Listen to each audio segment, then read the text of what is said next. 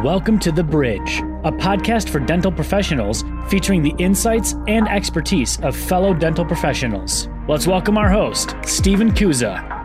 Hello, everybody. Welcome back to the Bridge Dental Podcast. I'm Steve Kuza, your host, and today we're very lucky to be joined by Danielle Mckinley. Danielle, how you doing? I'm good, thanks. Thanks for having me. Of course. Thank you for joining us. And for those of you listening, today is a spot episode with Danielle. She's an expert. She's known as the AKA the Hipaa chick. She's a wife, a mom, a friend, a positive energy enthusiast. Gratitude is her attitude. So, yep, the namaste, right? That's right. But Danielle is joining us on this spot episode. It's around compliance and a lot of HIPAA compliance. And she's going to talk to us and you about how to turn compliance into savings, both time and money. And then you can turn those savings potentially into investable dollars with your said host, Steve Kuza, in the long term. So very excited to have you. The dental group that I tested was really excited to hear more about this and see what gaps or overlaps that they have in their own practices. So thank you for joining us, Danielle. And why don't you kick it off by giving your own intro and telling us where you are today and kind of what your specialty is? Sure, absolutely. So where I'm at today is I am helping the dental community. I am helping simplify compliance in the shortest answer possible. And I've been in risk mitigation, specializing in HIPAA compliance for over 10 years. I've consulted thousands of practices, and I'm really passionate about removing barriers so that dentists can focus on what they love best, which is patients and enjoying their personal life, and really automating compliance, teaching them how they can delegate, and like you said, turn compliance into savings. Now, do you do this for obviously individual practices? Do you also do this for DSO groups as well? Like, what's your range of and scope of work? Yeah, so we do it for all except hospitals. We don't touch hospitals, any other like group practices, individual practices. I will say that we built our business with the mindset of advocating for the small practice. Okay. So our solution is designed to fit even like a one-man practice, so that, they have so many moving pieces and they don't have the resources as, say, a group office or a hospital. So we definitely advocate for a small practice, but we can service anything up to the size of a hospital. Okay. Well, that's a great introduction, but let's take the gloves off a little bit. I want you to hit these dentists right in the teeth where they need to hear it.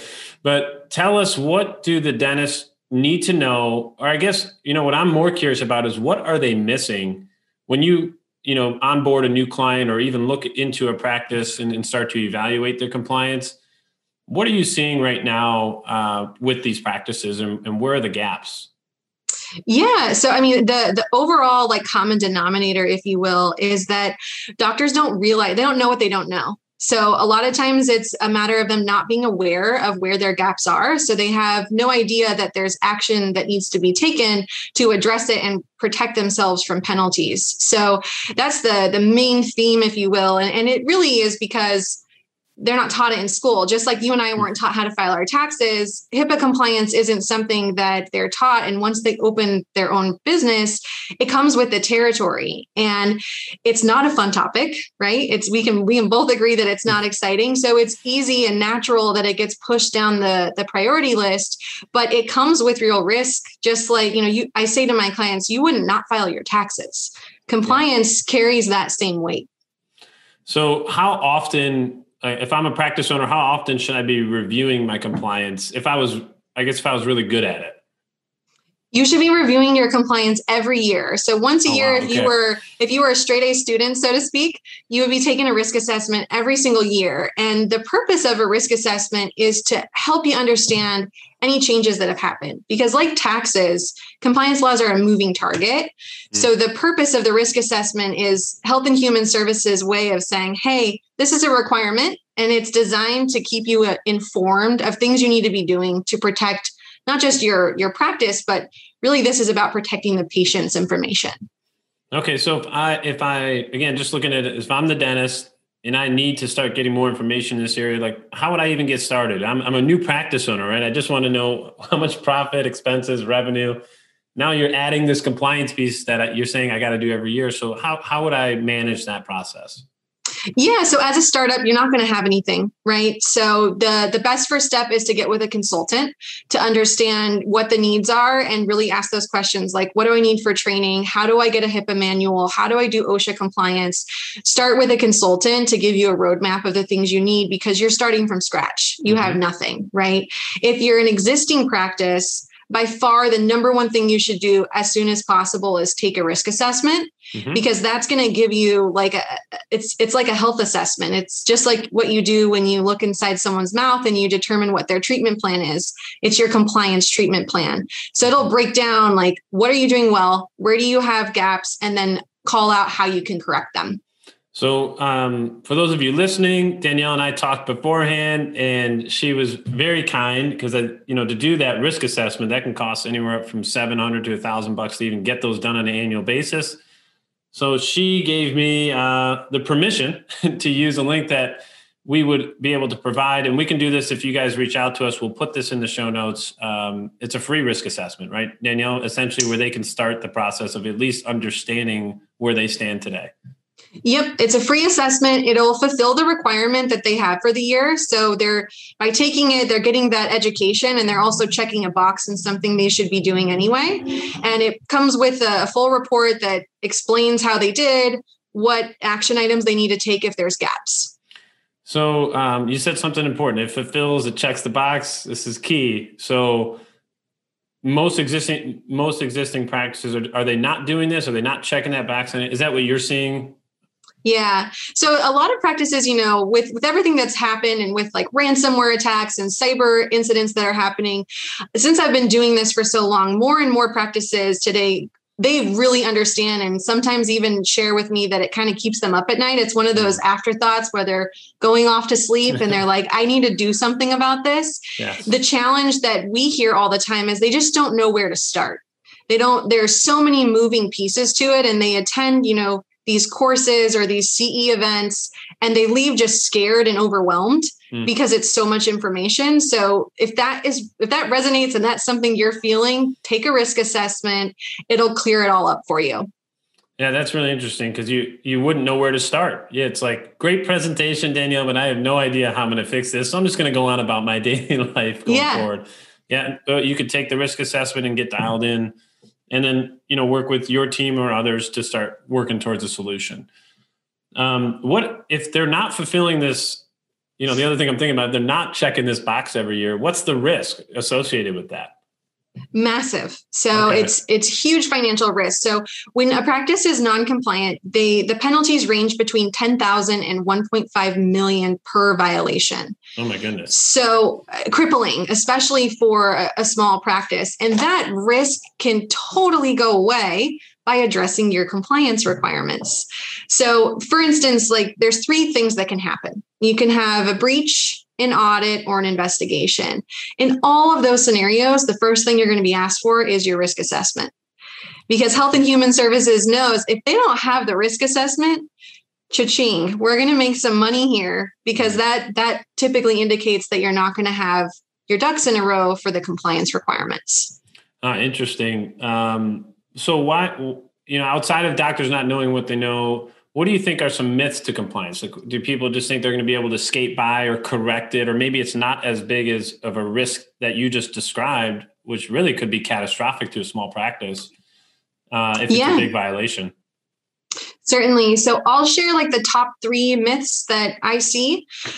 First one's going to be around like the Hipaa manual and the documentation. A lot of practices think like, I bought a manual, I bought some templates, I put on the shelf. Yes, I'm good to go.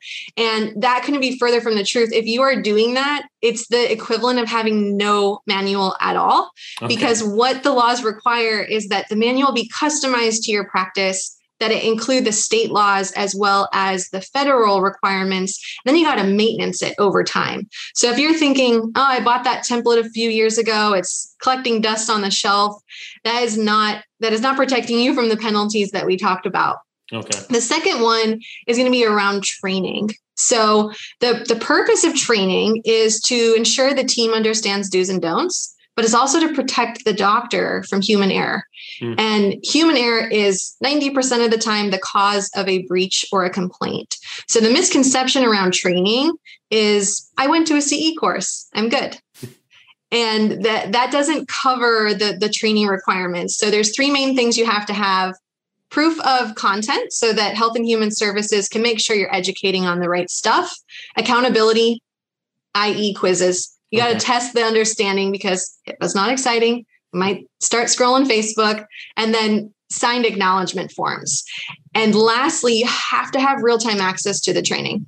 So if you bring on a new hire, you need to be able to educate them and prove that you did so. So if they make a mistake, you're not hit with those penalties. It's interesting. So on that second myth, I'm thinking it's not just that the doctor went to a CE course and they learned about it. It's like this has to spread to your entire team and at least be documented. So yeah, you gotta check the boxes and be able to prove it in the way that Health and Human Services wants. If you went to a CE course, it's like, think of it from a tax standpoint of the IRS is auditing you and you're like, I filed my taxes. Right. And they say, where's the return? Oh, I don't know. It's the same thing. You got to have that physical proof, right? So yeah. And then the third one is going to be around business associate agreements. And that is, so if you're working with like your firm or a IT company or practice management software, an appointment setting company, you need to be sending them a business associate agreement. And a business associate agreement basically communicates that, hey, you're doing business with my practice. If you cause an incident, you have responsibility. That's what it's indicating. So it's designed to help share the liability and kind of push it off if the practice isn't the cause. Most practices are working with vendors who are giving them an agreement, which is great because that vendor is saying, hey, I'm aware of this. Here's my proof that I'm aware of it. But for a practice to really get the protection and meet the requirement, they need their own agreement. Do you think, let's say that's a practice owner starts to implement some of these steps and really pick up compliance on the right end of this, doing the checks every year. How do you recommend they should go about that? Should that be something they delegate? Should the doctor take ownership? Does it matter when Health and Human Services ever would come in who actually does that? Yeah. So let's go backwards a little bit. So practices are always trying to be more productive, right? They want to be a multi-million-dollar practice. They want more time with their family. Maybe they want to write a book or have their own podcast someday. Right. The peers that are doing that inspire them and that they look up to are masters at delegating. Mm-hmm. Compliance is something you should absolutely delegate because you want to spend your time where your strengths lie. Right? That's usually where we naturally are attracted, is to go where our strengths are because we feel confident about ourselves. So for a doctor, they want to treat patients. For an office manager, they want to run the intricacies of the practice. And because both aren't taught compliance, it's hard for it to be a strength because it's a complicated topic, right? So my recommendation is always, compliance is absolutely an area in your business that you can outsource and delegate to automate it and ensure that your team is focusing on patients and running the practice. And we're talking about the compliance part of this, and there's also a human emotional part of actual breach or of someone's information getting out the wrong way that doesn't want it. I mean, there's an emotional part there. So there's the fine. That's why the fines are so heavy, right? So people who have been through I want to say this incident, either one, how do they prepare for it? Or two, like tell us, I don't want you to tell us horror stories, but tell us maybe some avoidable stories that you've seen.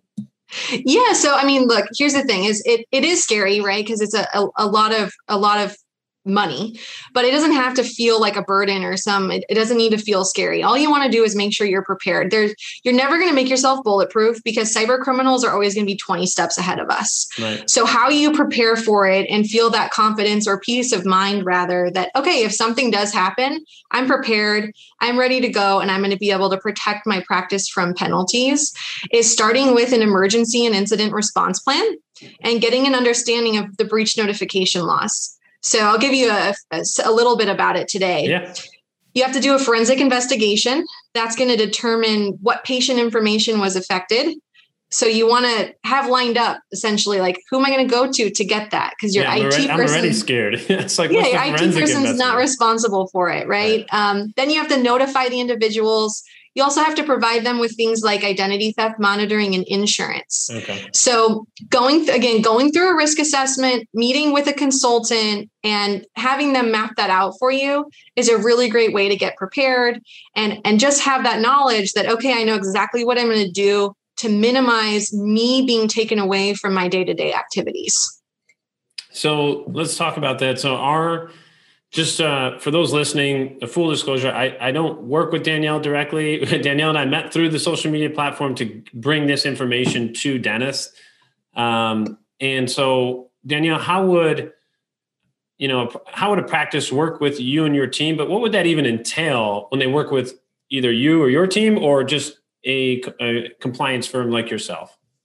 Yeah. So in working with us, our philosophy is, how do we take care of it for you? How do we take it off your desk? Right. So our firm is designed to automate compliance, really go with that theme of delegating and take on the work for them. So a practice we either work usually with the doctor or the office manager as the point person within the practice. We do 95% of the work. The small amount that we can't do for a practice, we hold their hand through it. Mm-hmm. And then we act as a live consultant. So any questions that come up, scenarios that arise that they're unsure how to navigate, they have live support in order to do it. What's typically the hesitation to do it? So they don't know that they need to do it. Number one, it seems. And then two, so hopefully we're broadcasting that, hey, start with the compliance review and then, go from there. But is it cost? Is it, what are they missing? If they understand compliance could be a potential threat, what are they usually missing after that? Yeah, I mean, for practices, speaking from our experience, once a practice sits with us and goes through it, it's very uncommon if they don't move forward with our program, just because it's so turnkey and affordable. Right. But it comes down to, for startups, for instance, they're like, okay, I didn't think about that. I got to go back and put it into the budget and work that in. And there's ways that we can help them offset some of the expenses and things like that. So like anything, it can come down to expenses. But one of the things that's really unique about our firm is we look at many areas within a practice where they may be having some components of compliance in place today, and we're able to eliminate it because we're giving them a complete solution. And so our program ends up paying for itself, and they actually save money and become truly compliant. Right. And then they can spend time on patient care and bedside manner and creating an office environment and all those good things and fun stuff that they like to do versus stressing out about compliance at 7 p.m, starting to think about, all right, what I got to write my HIPAA handbook here. Right. So, all right. So the next step then for those listening is we got to get you guys to do a compliance review, a free free compliance checkup, right? So. Yeah. And I mean, if I'm always happy to answer questions. I love being a resource. No obligation, nothing. It's just more if I can help one practice be able to spend more time generating revenue for themselves because they learned something new about compliance, that is a win for me. So you said you've been doing this for 12 years. You've consulted thousands of practices.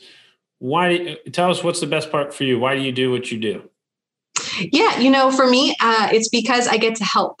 So if I was uber wealthy, which hopefully I will be someday, I would be a philanthropist. So it's a form of that for me because of the way that we've designed it for a doctor and how we're able to eliminate barriers. We're able to save them money and give them true peace of mind. It's super fulfilling for me to remove barriers so that people can focus on what they love. Right. I can imagine that when practices get this implemented, how often do they meet with your team? Is this something that they implement once a year, or meet with you guys once a year once it's implemented? Yeah, so there's an annual check-in, definitely. And then we manage all of the updates. So one of the challenges about the way the laws are is much like, tax law, there's changes every year and you rely on your CPA to file your taxes accordingly. HIPAA and OSHA laws change and evolve throughout the year too. And just like the IRS, they don't push out or make it easily accessible. And practices aren't going to find the time to go research and read and do that stuff. So as changes happen, there's engagements with us in that way because we're giving them the update, we're giving them that new information. And then always there's going to be annual training and check-ins and stuff. So would that also include with new staff hires, people coming on board? Okay. And then what about, I'm just thinking as if I owned a practice and I bring on an independent associate and we're starting to work that relationship, how would that play into HIPAA compliance? Is that someone that they need to get up to date on the training or have forms signed, et cetera? Yeah. So depending on how it's structured, like if they come in as a true partner and they're now 50-50 shareholders, there's different ways that we structure it, but regardless of what the relationship is like, whether it's like an independent contractor situation or they're coming on as a true partner and an owner of the practice, they're going to need to go through the training. Okay. That's good to know. And good for those listening. If you have an independent, because there's associates do bounce around, some stick, some don't, some you think they stick and they move on. So don't just let them come in the firm for 3 to 6 months and not have this training or be signed off on, would be the advice that we're giving here, right? Just at a general level. So, all right, Danielle, what else would you like to share about compliance and saving time and money? Well, I think I'll share. So are you on Clubhouse? Yes. So I did. Have you heard of the Dental Huddle Club? I have not heard of the Dental Huddle Club. Check it out. It's this girl, Shasta. She has a medical billing company. She's amazing. She brings on tons of guests. You would be great on there too. Thank you. I did. I'm telling you this because I hosted an event last night and got some really good questions. And one that was very popular was reviews. So writing reviews on or responding to reviews, what is the HIPAA compliance issues there? Are there any? So that might be one that seems to be common that we could talk through. So the number one thing you need to know is that if you're responding to a review, make sure you do not acknowledge that they are a patient or disclose any information about their health history or their medical information. So you may be inclined to say something like, "Oh, thanks so much for the review. We loved seeing you. We appreciate the positive feedback and look forward to seeing you again soon." That's not HIPAA compliant because you're acknowledging that they were a patient, right? So a better answer would be something like, "We value providing great patient care. We love hearing about positive experiences. Thank you for your feedback." Super generic. You're still accomplishing the same message, but you're not actually acknowledging that they're a patient. Wow. That is a big deal. Because I see dental offices across the board that the reviews are a good thing. It's promotion for your office, right? So, oh yeah, we want them. Exactly. And the marketing firms focus in on those reviews, right? Your Google reviews, et cetera. Yeah, just hit the like button on one of those reviews, I guess, to really stay compliant. But so you're saying if I wrote the review and the doctor acknowledged that I was his patient, that could be a violation of HIPAA compliance. Yeah, you just never know how things are going to turn. And sometimes, there's people that are really baiting a practice, especially with negative reviews, not so common with the positive ones. Gotcha. But the negative reviews are where people usually get in trouble. So there's different like templates and stuff. And those are things that we help with on the consultant side. If you're not sure how to respond to something, ask before you do it to make sure that you're protecting yourself. I'm just thinking as a practice owner, I would never want to have that responsibility. So it's like, team, we need, let's delegate this, not only the responsibility, but have a firm just double check, what we're doing there, because the review is there. So how we respond, let's just make sure it's measured. Wow, that is great. I'm glad you added that piece. And Clubhouse is a great feature. So the Dental Huddle Club, that's cool. So you guys can check that out on definitely Clubhouse. Check it out. It's kind of the future of podcasting is this Clubhouse live check-in, live question answer sessions. I feel like it's a version of like Instagram or Facebook Live, but without video. I think that eventually they'll enhance it, but yeah, it's definitely a cool place. So definitely check it out if you haven't been on Clubhouse. Well, Danielle, thank you for joining us. Again, in our show notes, we'll add your contact info and how to get a hold of you and your team. And you'll be able to either reach out to Danielle directly or reach out to me so that you can get your $750 to $1,000 free review check. So we instantly save you money just by listening to this podcast, and hopefully save you costs in the future and time that you're getting the right stuff done. HIPAA is a very important topic, or else the fines and penalties wouldn't be so big. So we appreciate you coming on and sharing your knowledge with us. And if questions continue to come in post this podcast, we'll have you back on to teach us a little bit more. Awesome. My pleasure. Thanks so much. Thank you, Danielle. Well, thank you, everybody, for joining the Bridge Dental Podcast. This was our spot episode with professional Hipaa chick, Danielle Mckinley, episode number 17. Thank you for joining us.